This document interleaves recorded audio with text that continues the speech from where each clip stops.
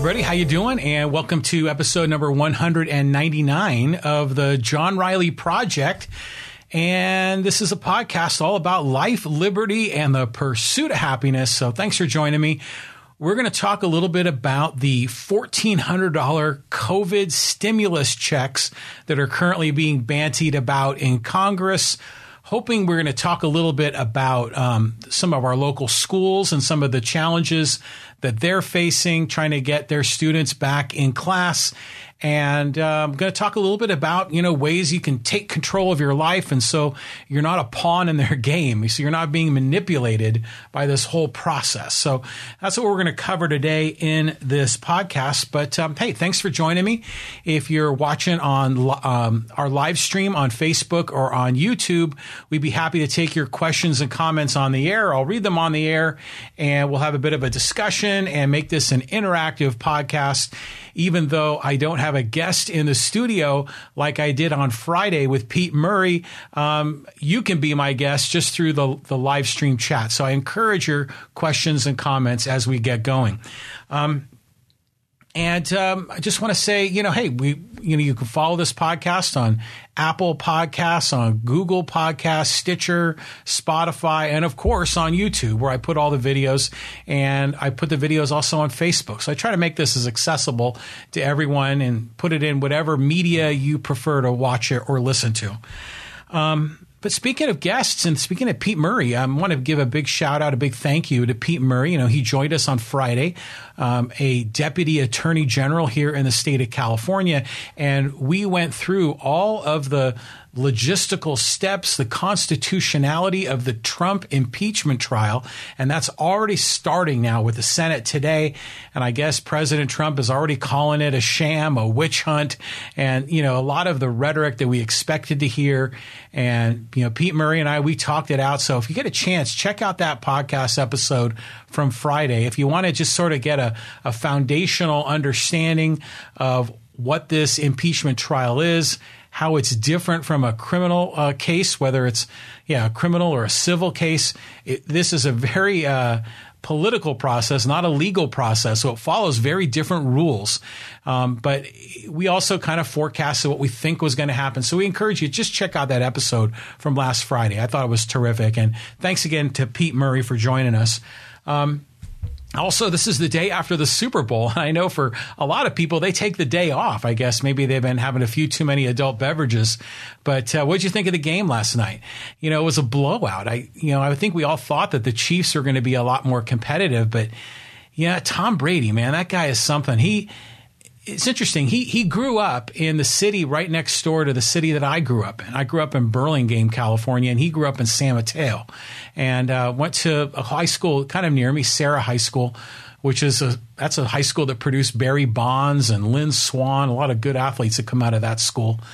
But, Tom Brady is something. I mean, when he first came on the scene, he was the new guy, the fresh face. He unseated, Drew Bledsoe as the quarterback of the Patriots. And then he kept winning, and then it became fashionable to hate on Tom Brady. And now the guy is just so damn good. You just got to give him props. You got to give him respect. So unbelievable. So what is it now? 7 NFL championship rings he has?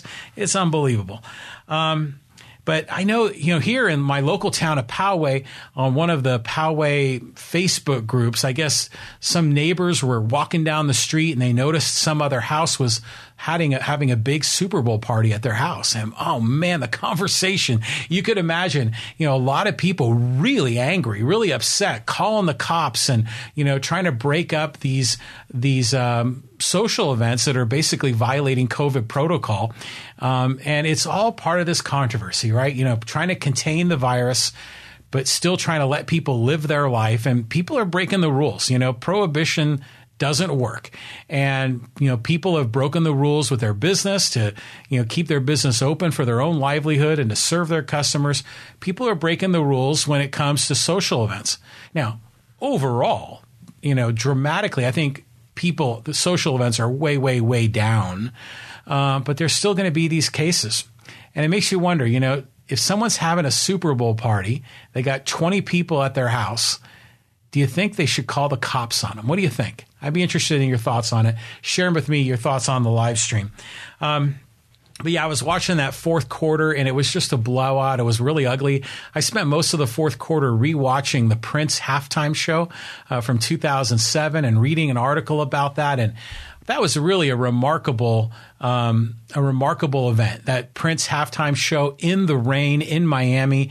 If you get a chance, go back and watch some of the YouTube documentaries on it. There's some really good articles that talk about everything that went into making sure that live event could happen without a hitch and how it turned out to be such a magical event. And you compare that halftime show with the one that we just had with The Weeknd. I don't know. The halftime show last night, it wasn't that I hated it. It just didn't do anything for me. It was unemotional. And, you just kind of felt like, it could have been better. But, the guy put in, $7 million of his own money, but for what?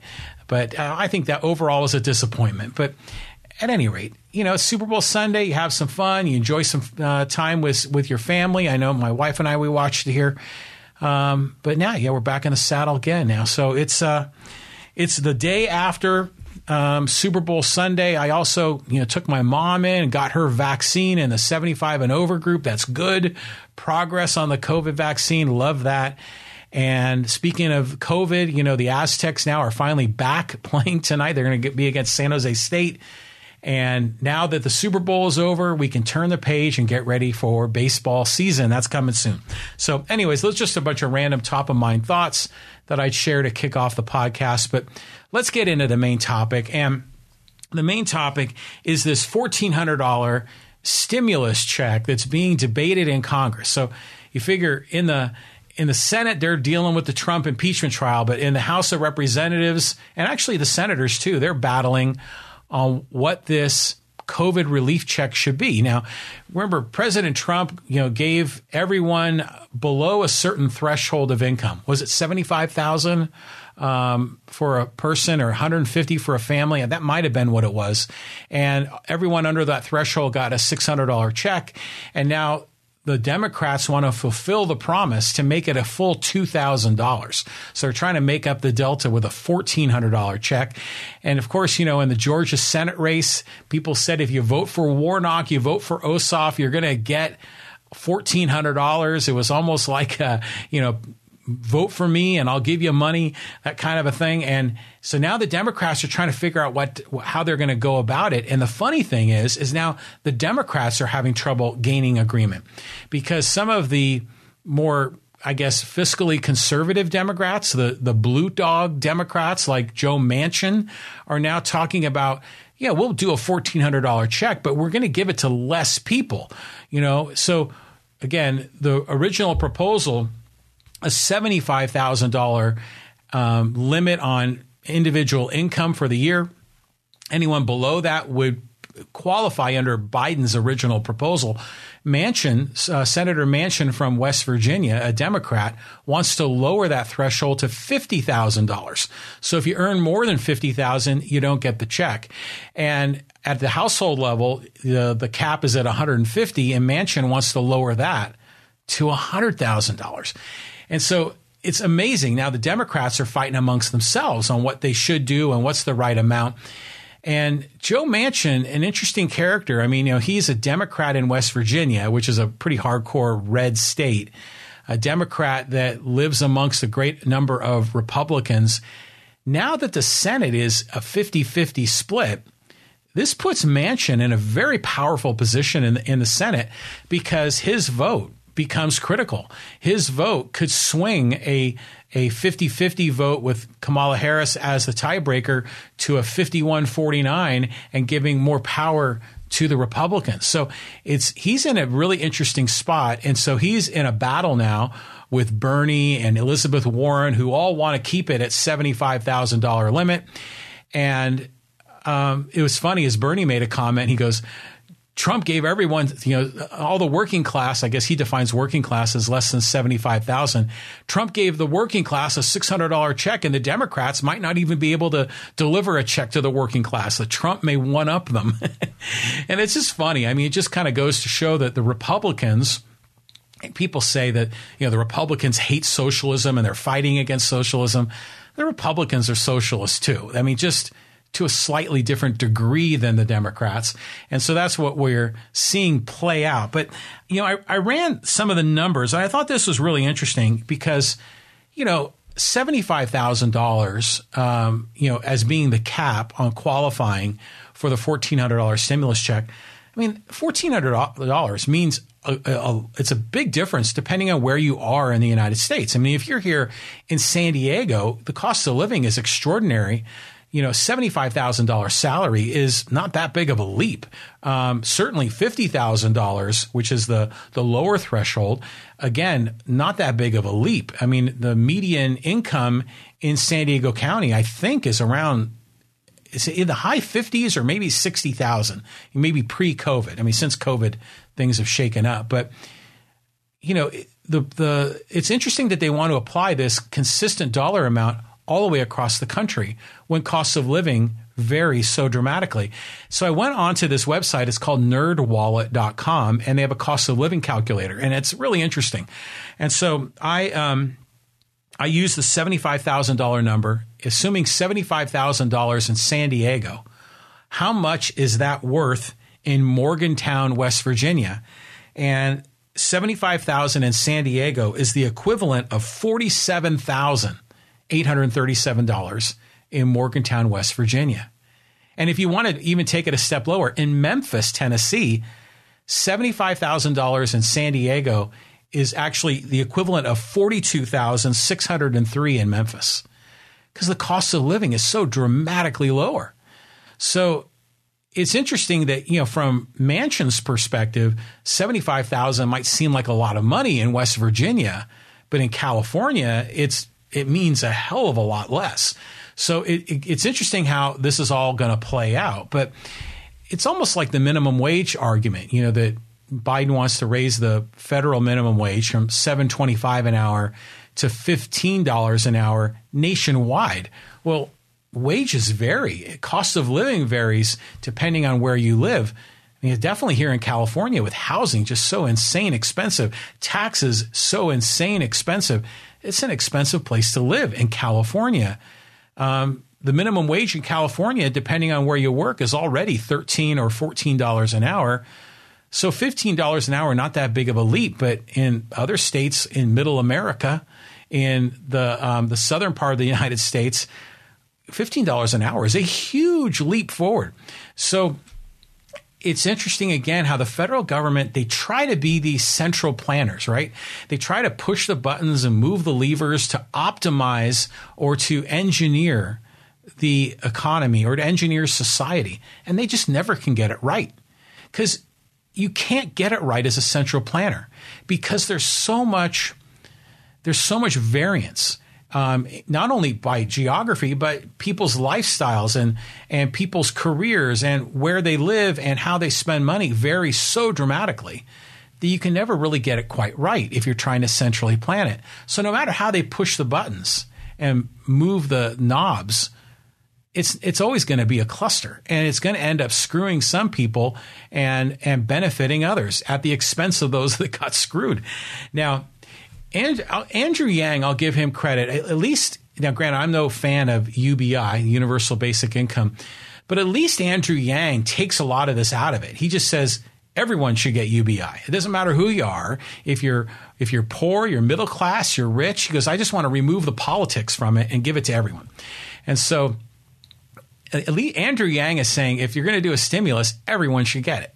Now, we can debate the merits of that, but at least that removes a little bit of the central planning and a little bit of the, rob from Peter to pay Paul. It kind of treats everyone equal, So I just think it's an interesting concept. And these Democrats, they're going to fight among themselves.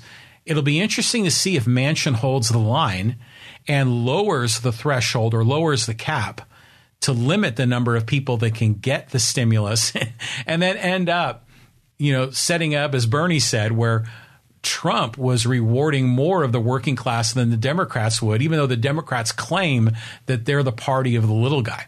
So it's just funny how it all shakes out. The other interesting angle to this is, you ever notice, like, when it comes to paying taxes, it's, if you don't pay taxes, you get fined. If you continue to blow off the fines, people will show up at your front door with guns and haul you away and put you in a cage. I mean, you don't believe me? Ask Arsenio Hall and a lot of other celebrities that have been put in jail. Pete Rose went to jail for tax evasion. A lot of celebrities have gone to jail, and there's a lot of regular people that have gone to jail for not paying taxes. So they use the coercive power of government to take your money. But when it comes time to actually getting some of that back, it's like pulling teeth. It's like dealing with an insurance company, right? You got to make those insurance payments. They'll pay those premiums every month. But when it comes time to actually collect on it, to get the benefit of the insurance policy, it's like hard. It's difficult. And that's how the government is making it in this case. So I'm of the opinion that really the best stimulus that they could offer is a job. Rather than, cranking up the printing press. This is going to be $1.9 trillion. They're already deep in a hole in debt. The federal budget's already in a massive deficit, and they're just going to keep printing money. And, at some point, someone's got to pay the piper. The better angle to this is just to open up the damn economy and let people go back to work, because not only will they be able to earn their own money rather than trying to take it from other people, whether it's taxpayers today or future generations of taxpayers. But ideally, they'll be able to work today and earn what they make and do so in a way that's good for them, that builds their self-esteem. So they're not sitting at home idle. They're not being productive. And we're seeing a lot of people that's happening to them. And frankly, a lot of students are going through that challenge of being idle and not being productive, and it's eroding their lifestyle. So I don't know how this is all going to shake out. I'm sure the Democrats will figure out something. The Democrats have control of both houses. Both chambers. That's the word. Both chambers of Congress. They got control of the White House. They'll figure out something, but it's just an intriguing situation. And all the while, the people are just pawns in this whole game.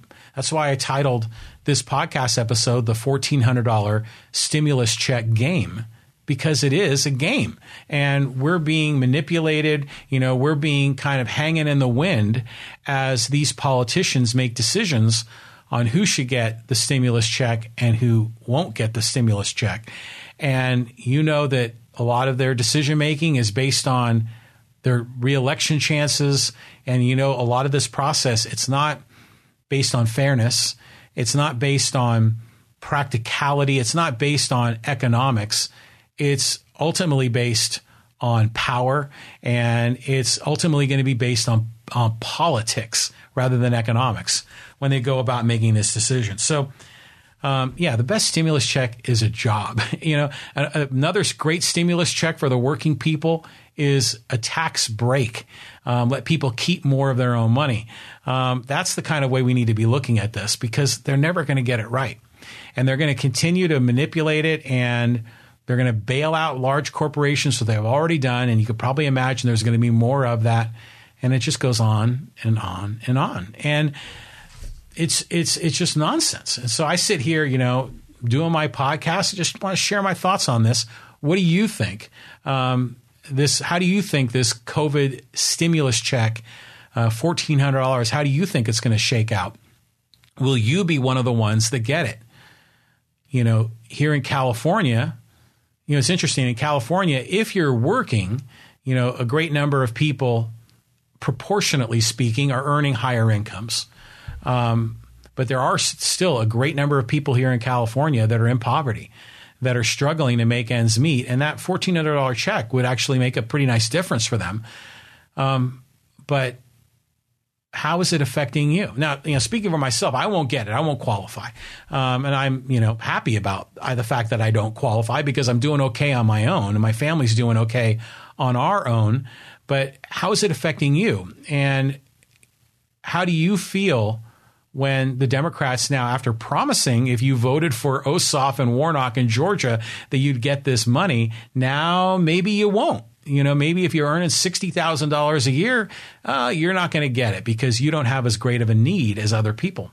Very interesting process. So, I invite your thoughts and comments here on the live stream. Want to just give you a reach out, ask you to join me on social media. You can follow me on Twitter, John Riley Poway. My Facebook page is John Riley Project. John Riley Project is the Facebook page, and all my episodes are posted there. So, reach out. Love the conversation on social media. We have some good conversations out there, and look forward to making this as interactive as we can.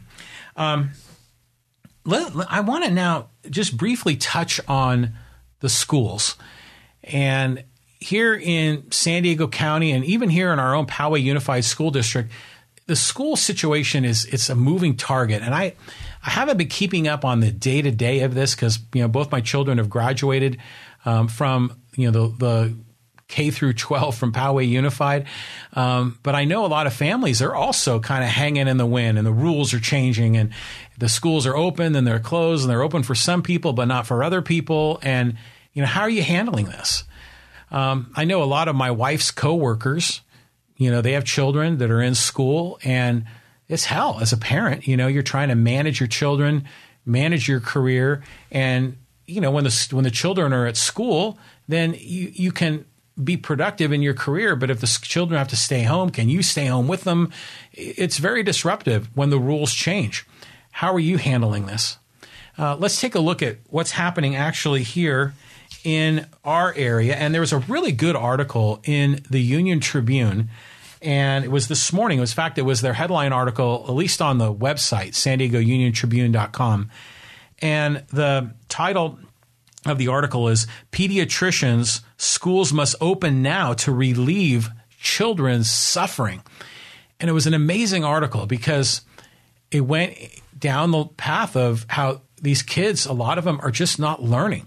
Despite the best efforts of some of these teachers, you put a kid in front of a computer screen in a Zoom class and they begin to tune out.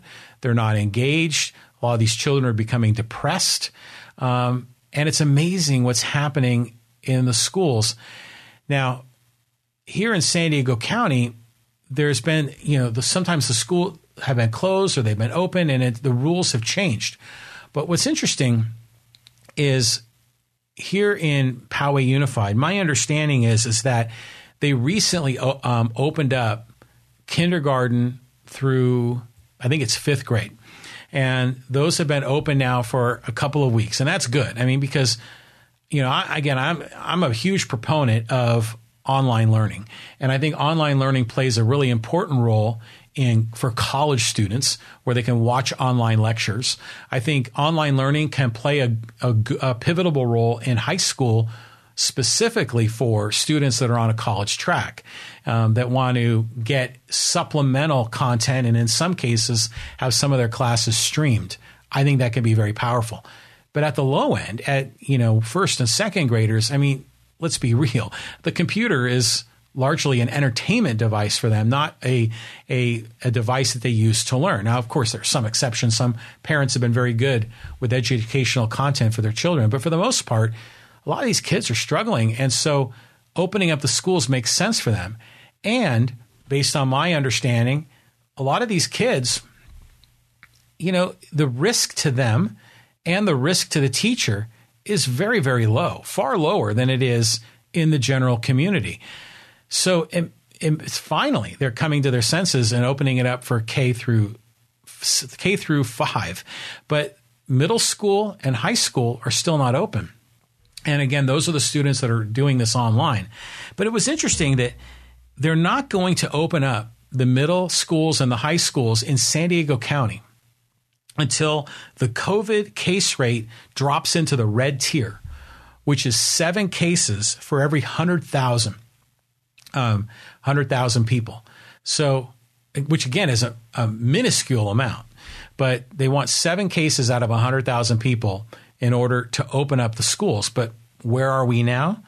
The last test, at least the last case rate I saw was 67.7 cases for every 100,000 people. So we're basically 10 times over the limit to qualify to get our high school and middle school students into the classroom. That's not going to happen for a long time. And I know the trend lines are going down, which is great. Case rates are down. Hospitalization numbers are down. Deaths are down. We're going in the right direction. People are getting vaccines. But when are these schools going to be opened up for middle school and high school? Are they going to even be opened up in this school year? Are we going to get all the way through, May and June and still not have open schools for our older students? I wonder. But what was intriguing by this is what's getting in the way? What's the problem? Why can't the schools open? Who's making these decisions? Well, a lot of these decisions come from the state. They all come from government leaders. And in many cases, they're coming from our Governor Gavin Newsom and people on his staff. Well, who are the people that are influencing our leaders in Sacramento, particularly our Democratic leaders? And a lot of it are the teachers' unions. And I did a little research and I went to our teacher union website here in Poway Unified. It's called the Poway Federation of Teachers. And they publish an update for the teachers to let them know what's going on. And there was a really good, 4-page PDF that was posted on the site that, brought the teachers up to speed on when the schools are going to reopen and what the criteria are. And they actually went into a little bit about the budget and how likely they may be getting raises. It was an interesting little piece. But what was interesting is that according to the Poway Federation of Teachers, secondary survey results showed more than 80% of teachers did not feel comfortable returning under current health conditions. You're thinking 80%. So this is a big reason why the schools are not opening, is because the teachers are uncomfortable doing this. And I'm thinking to myself, now, granted, I know there's a virus, and I know that, you can catch a virus. I get that. But these children are suffering in their working or their online classes when they're doing these classes on Zoom from home. They're suffering. They're going into depression in a lot of cases. It's almost like a lost year for a lot of these students when actually private schools have been open for months and with minimal problems. And even in some school districts not too far from us have also seen openings and haven't had that big of a problem. And there was a study that was done, and this was intriguing, and I want to read this. This was from the article in the San Diego Union Tribune this morning. And it said that a study of 11 North Carolina school districts that had reopened with more than 90,000 students and staff found that over 9 weeks of in-person school, there were 32 COVID-19 infections that were transmitted within the schools, compared to 773 cases among staff and students that were acquired from outside the school. Not one of the 32 in-school infections was transmitted from child to adult, according to the study. So what does that mean? It means that A, classrooms are dramatically safer than the population at large, and the transmission of the virus, there were no cases of this where it went from a child to a teacher. So the risk to the teacher is minimal. Now, meanwhile, we have healthcare workers that have been out there for most of the last year, busting their butt, taking care of COVID patients without a vaccine.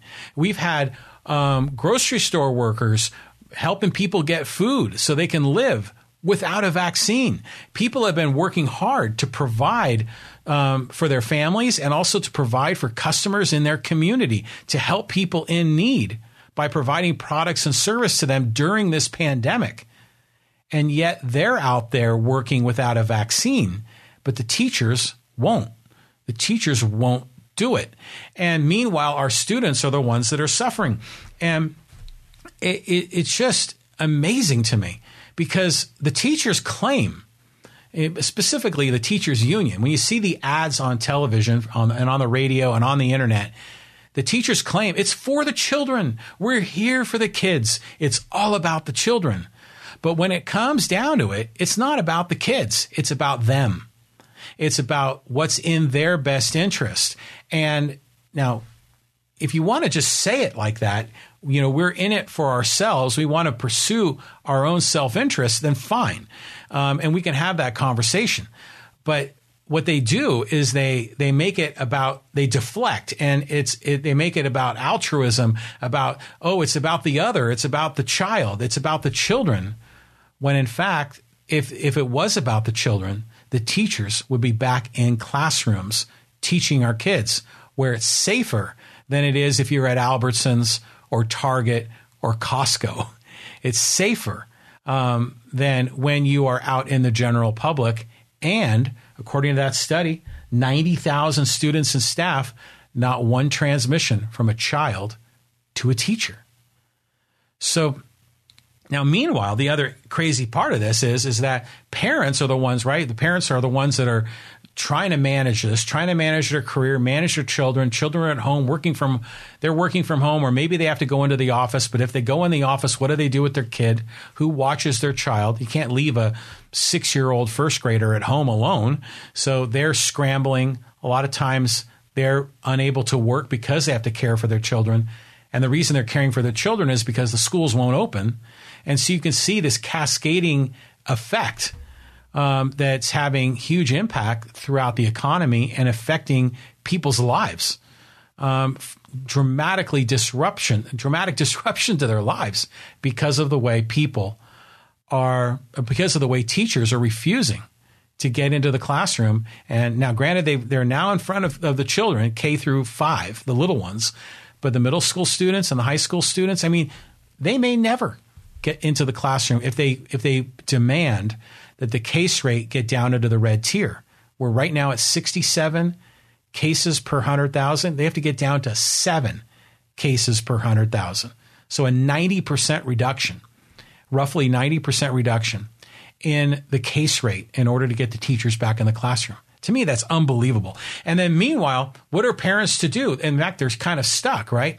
Now, wouldn't it be great if a parent had a choice? Wouldn't it be great if the funding for education followed the child, that students were the ones that were funded rather than institutions? Now, then the student could say, I'm going to take the money that the government is allocating for my education, and instead I can go to a school that's actually open. And then then the students can actually be taught. But of course, the vouchers are blocked by who? Pretty much the teachers union, because the vouchers are what undermine their control and their power. Because with vouchers, some of their resources, some of that revenue is redirected to other schools, redirected at the choice of parents, at the choice of their child and the students.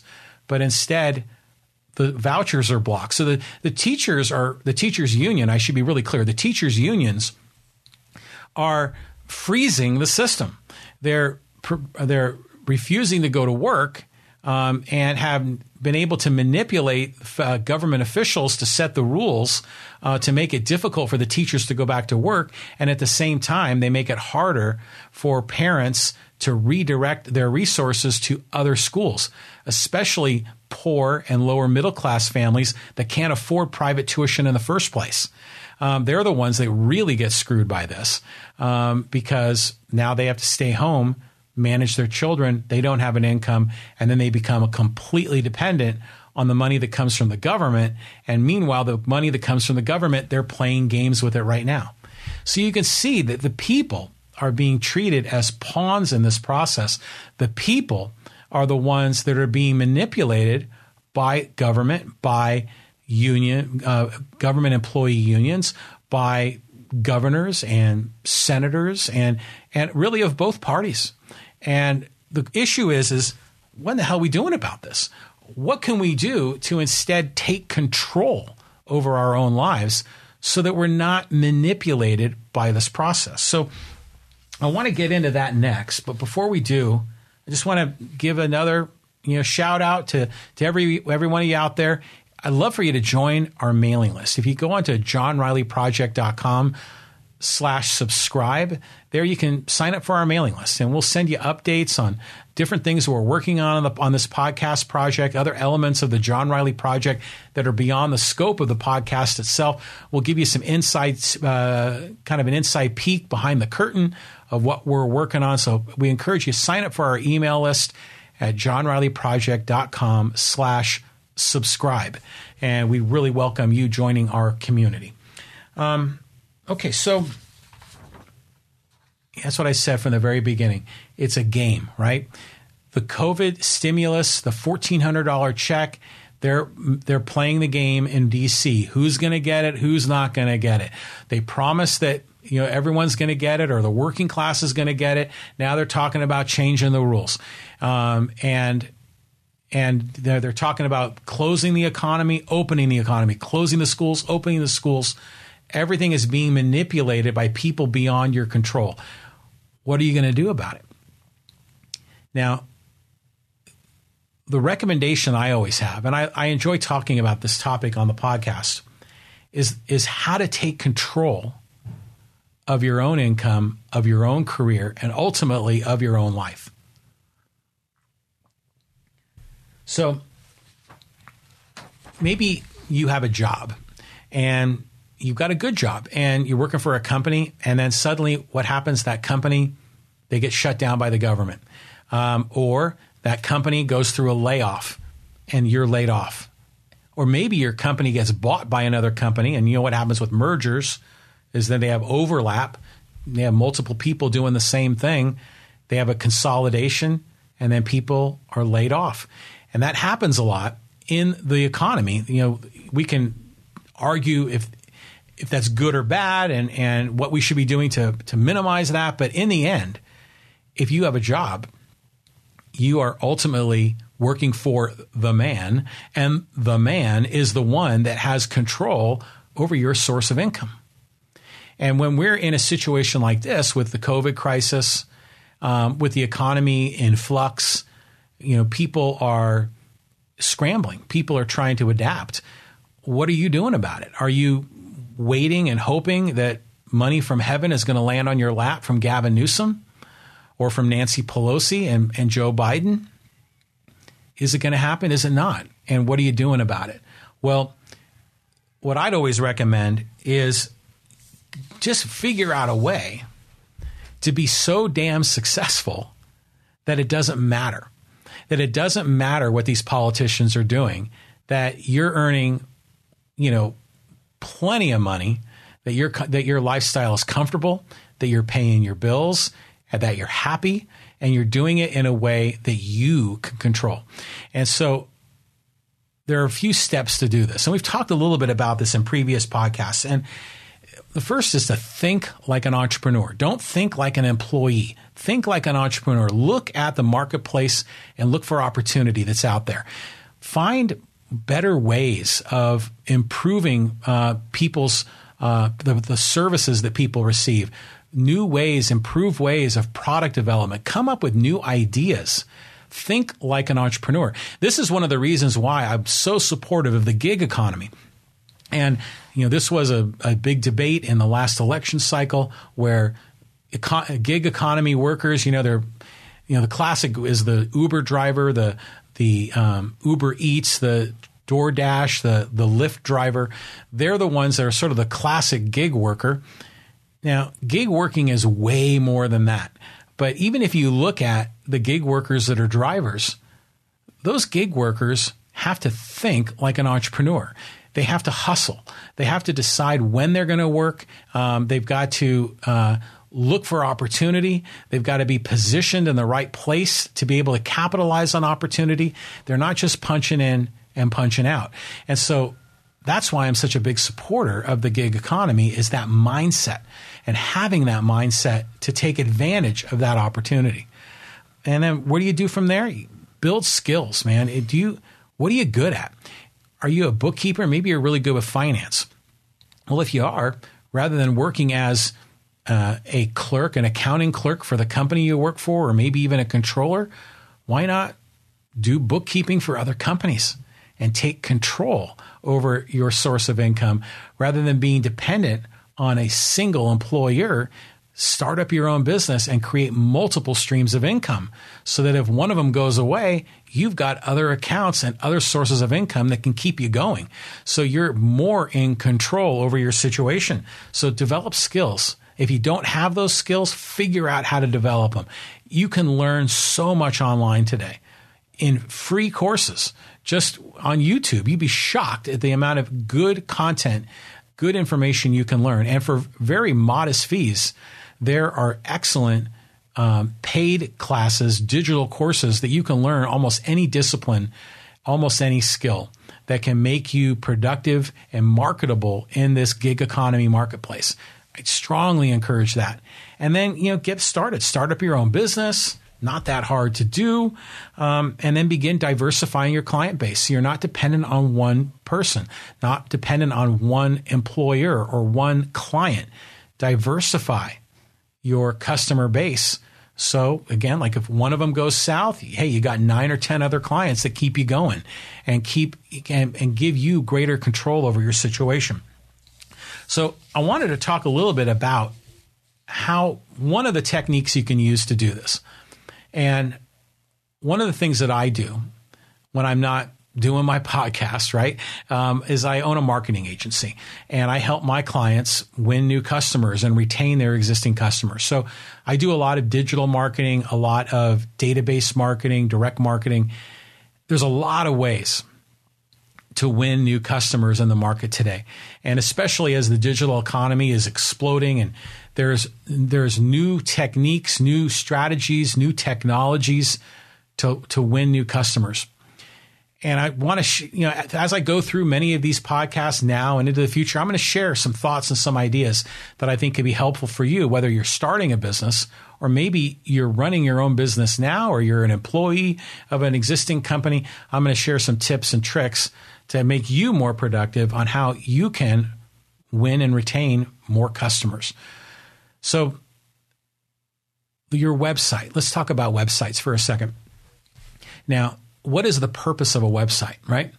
It used to be that websites were essentially online brochures.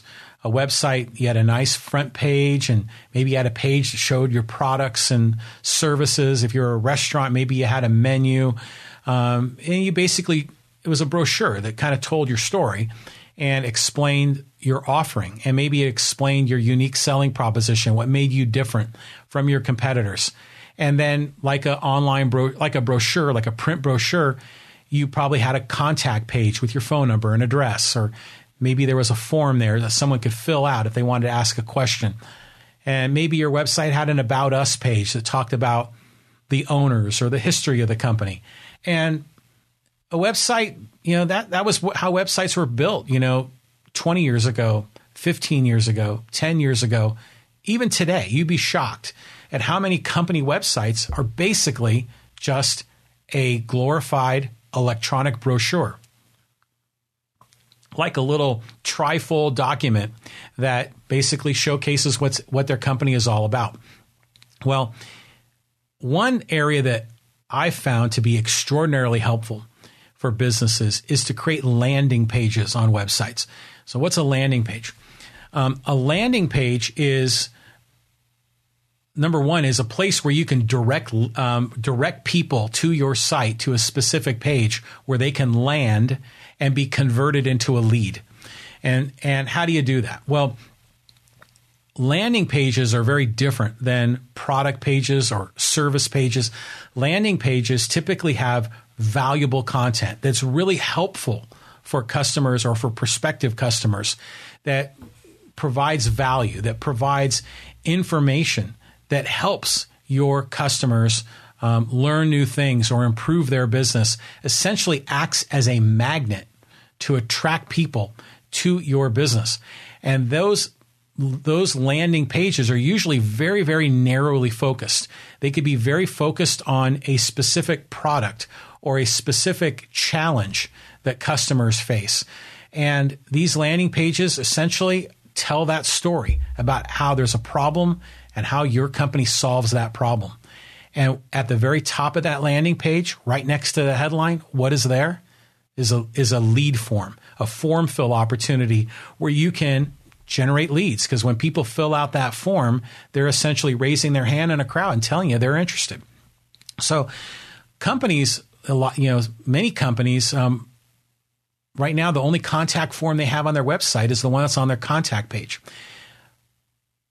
My recommendation is build out lots of landing pages for every product you sell, landing pages for almost every problem you solve.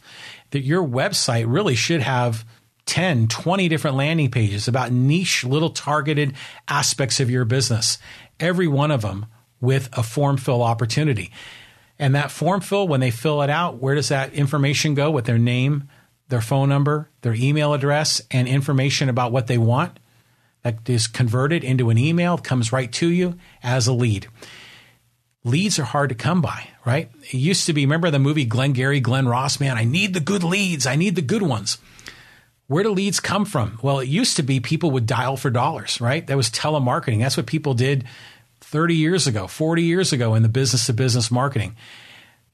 Smarter salespeople were out there to build relationships. But it was always a very push-oriented process, getting their message out. Many people use direct marketing to get direct mail pieces or even email pieces with the advent of email to get information in front of prospects. But now, with landing pages, we're seeing a lot more pull. We're seeing a lot more opportunities where businesses can essentially attract customers in their direction. They can essentially create these lead magnets to attract people to their business where they can be converted and captured as a lead that their sales organization can engage with. And landing pages do that. Now, in the marketplace today, there's a lot. The new trendy name for landing pages are funnels, are marketing funnels. And there's a company called ClickFunnels. You may have heard of him. Guy named, I think his name's Russell Brunson, created that company. And he is just killing it. He's doing really well. He's a marketer selling a marketing product or service. And his company, ClickFunnels, is revolutionizing the way a lot of companies go to market. And it's terrific. And I encourage you to check him out and search for ClickFunnels. You're going to learn a lot more about how websites really are no longer just online brochures. Websites are lead generation devices. And frankly, really, what is the purpose of a website? And I said that in the beginning. The purpose of a website really should do just two things. A website should either sell product, it should be an e-commerce site that actually can generate revenue, has a cash register directly attached to it.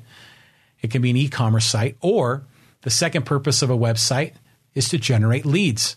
If you're in a business-to-business or a high-ticket business-to-consumer business situation, you need leads. And if you have a business, that's what your business website should be focused on, is lead generation and revenue generation exclusively. So Russell Brunson has created this company called ClickFunnels, and it's essentially a glorified landing page creation company is what he does. And it's a terrific way to ramp up your knowledge on this new way of going to market. And so what's interesting is that for many of my clients, I just create lots of landing pages for my clients. And then what we do is those landing pages, number one, they get indexed by Google and other search engines. So when people are doing searches on these narrow, niche kind of topics, these long tail keywords end up getting indexed, and these landing pages show up in organic Google search results. That drives unpaid traffic to those landing pages.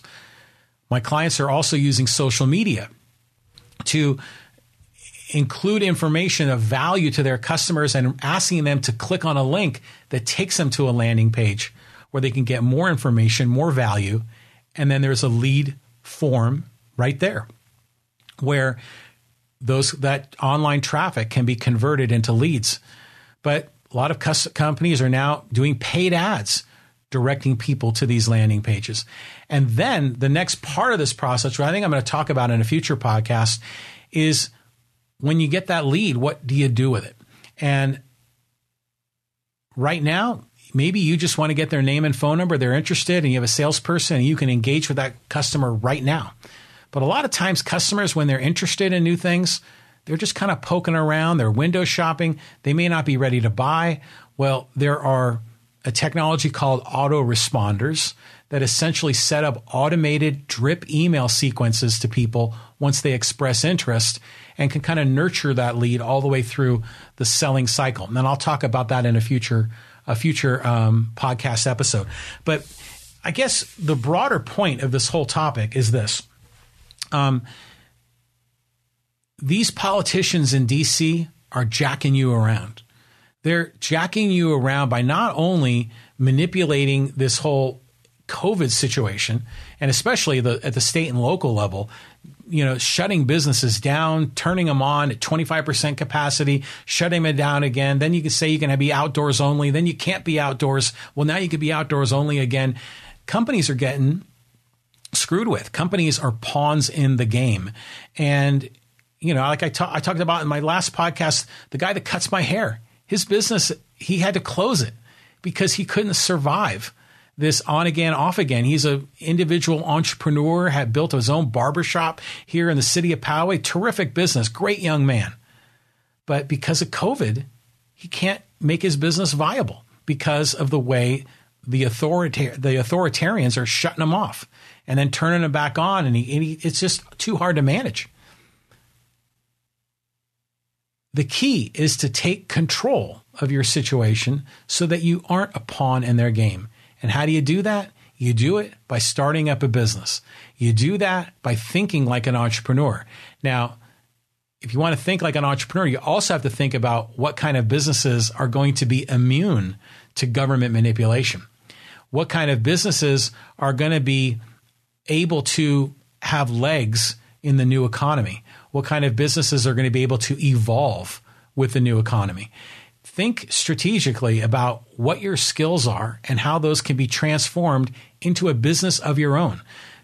Set up your own side hustle. Set up your own moonlighting business, and you'd be surprised that can turn into a full-time gig. That's what I did. I started up a moonlighting business for myself in the late 90s and had a moonlighting gig. In fact, I had an e-commerce website back in probably 1998. I think it was when Yahoo set up a shopping mall, and I was experimenting there. And eventually I began doing marketing services for clients on a moonlighting basis in 2001.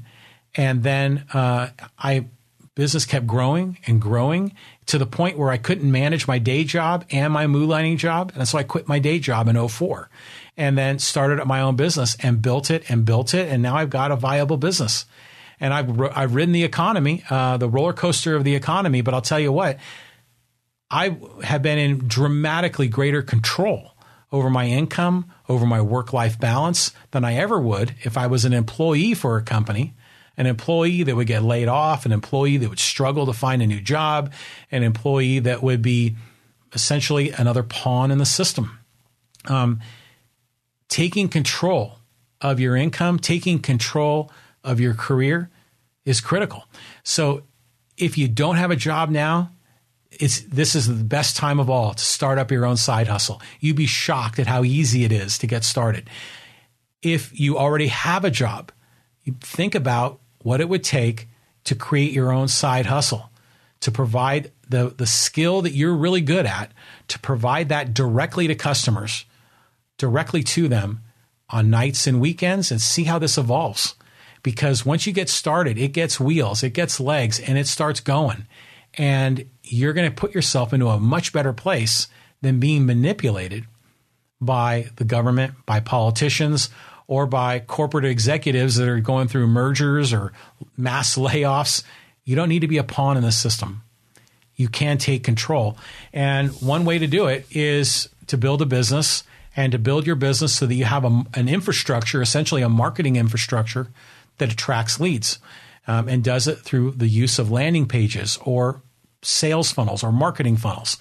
Now, like I said, we'll talk a little bit about autoresponders in a future episode, but we'll also talk about how to drive traffic to those landing pages through paid ads and organic posts and through search engine optimization. I've touched a little bit on it already in this podcast, but I'll talk about it more in terms of creating offers, free offers that serve as lead magnets that drive people to those sites.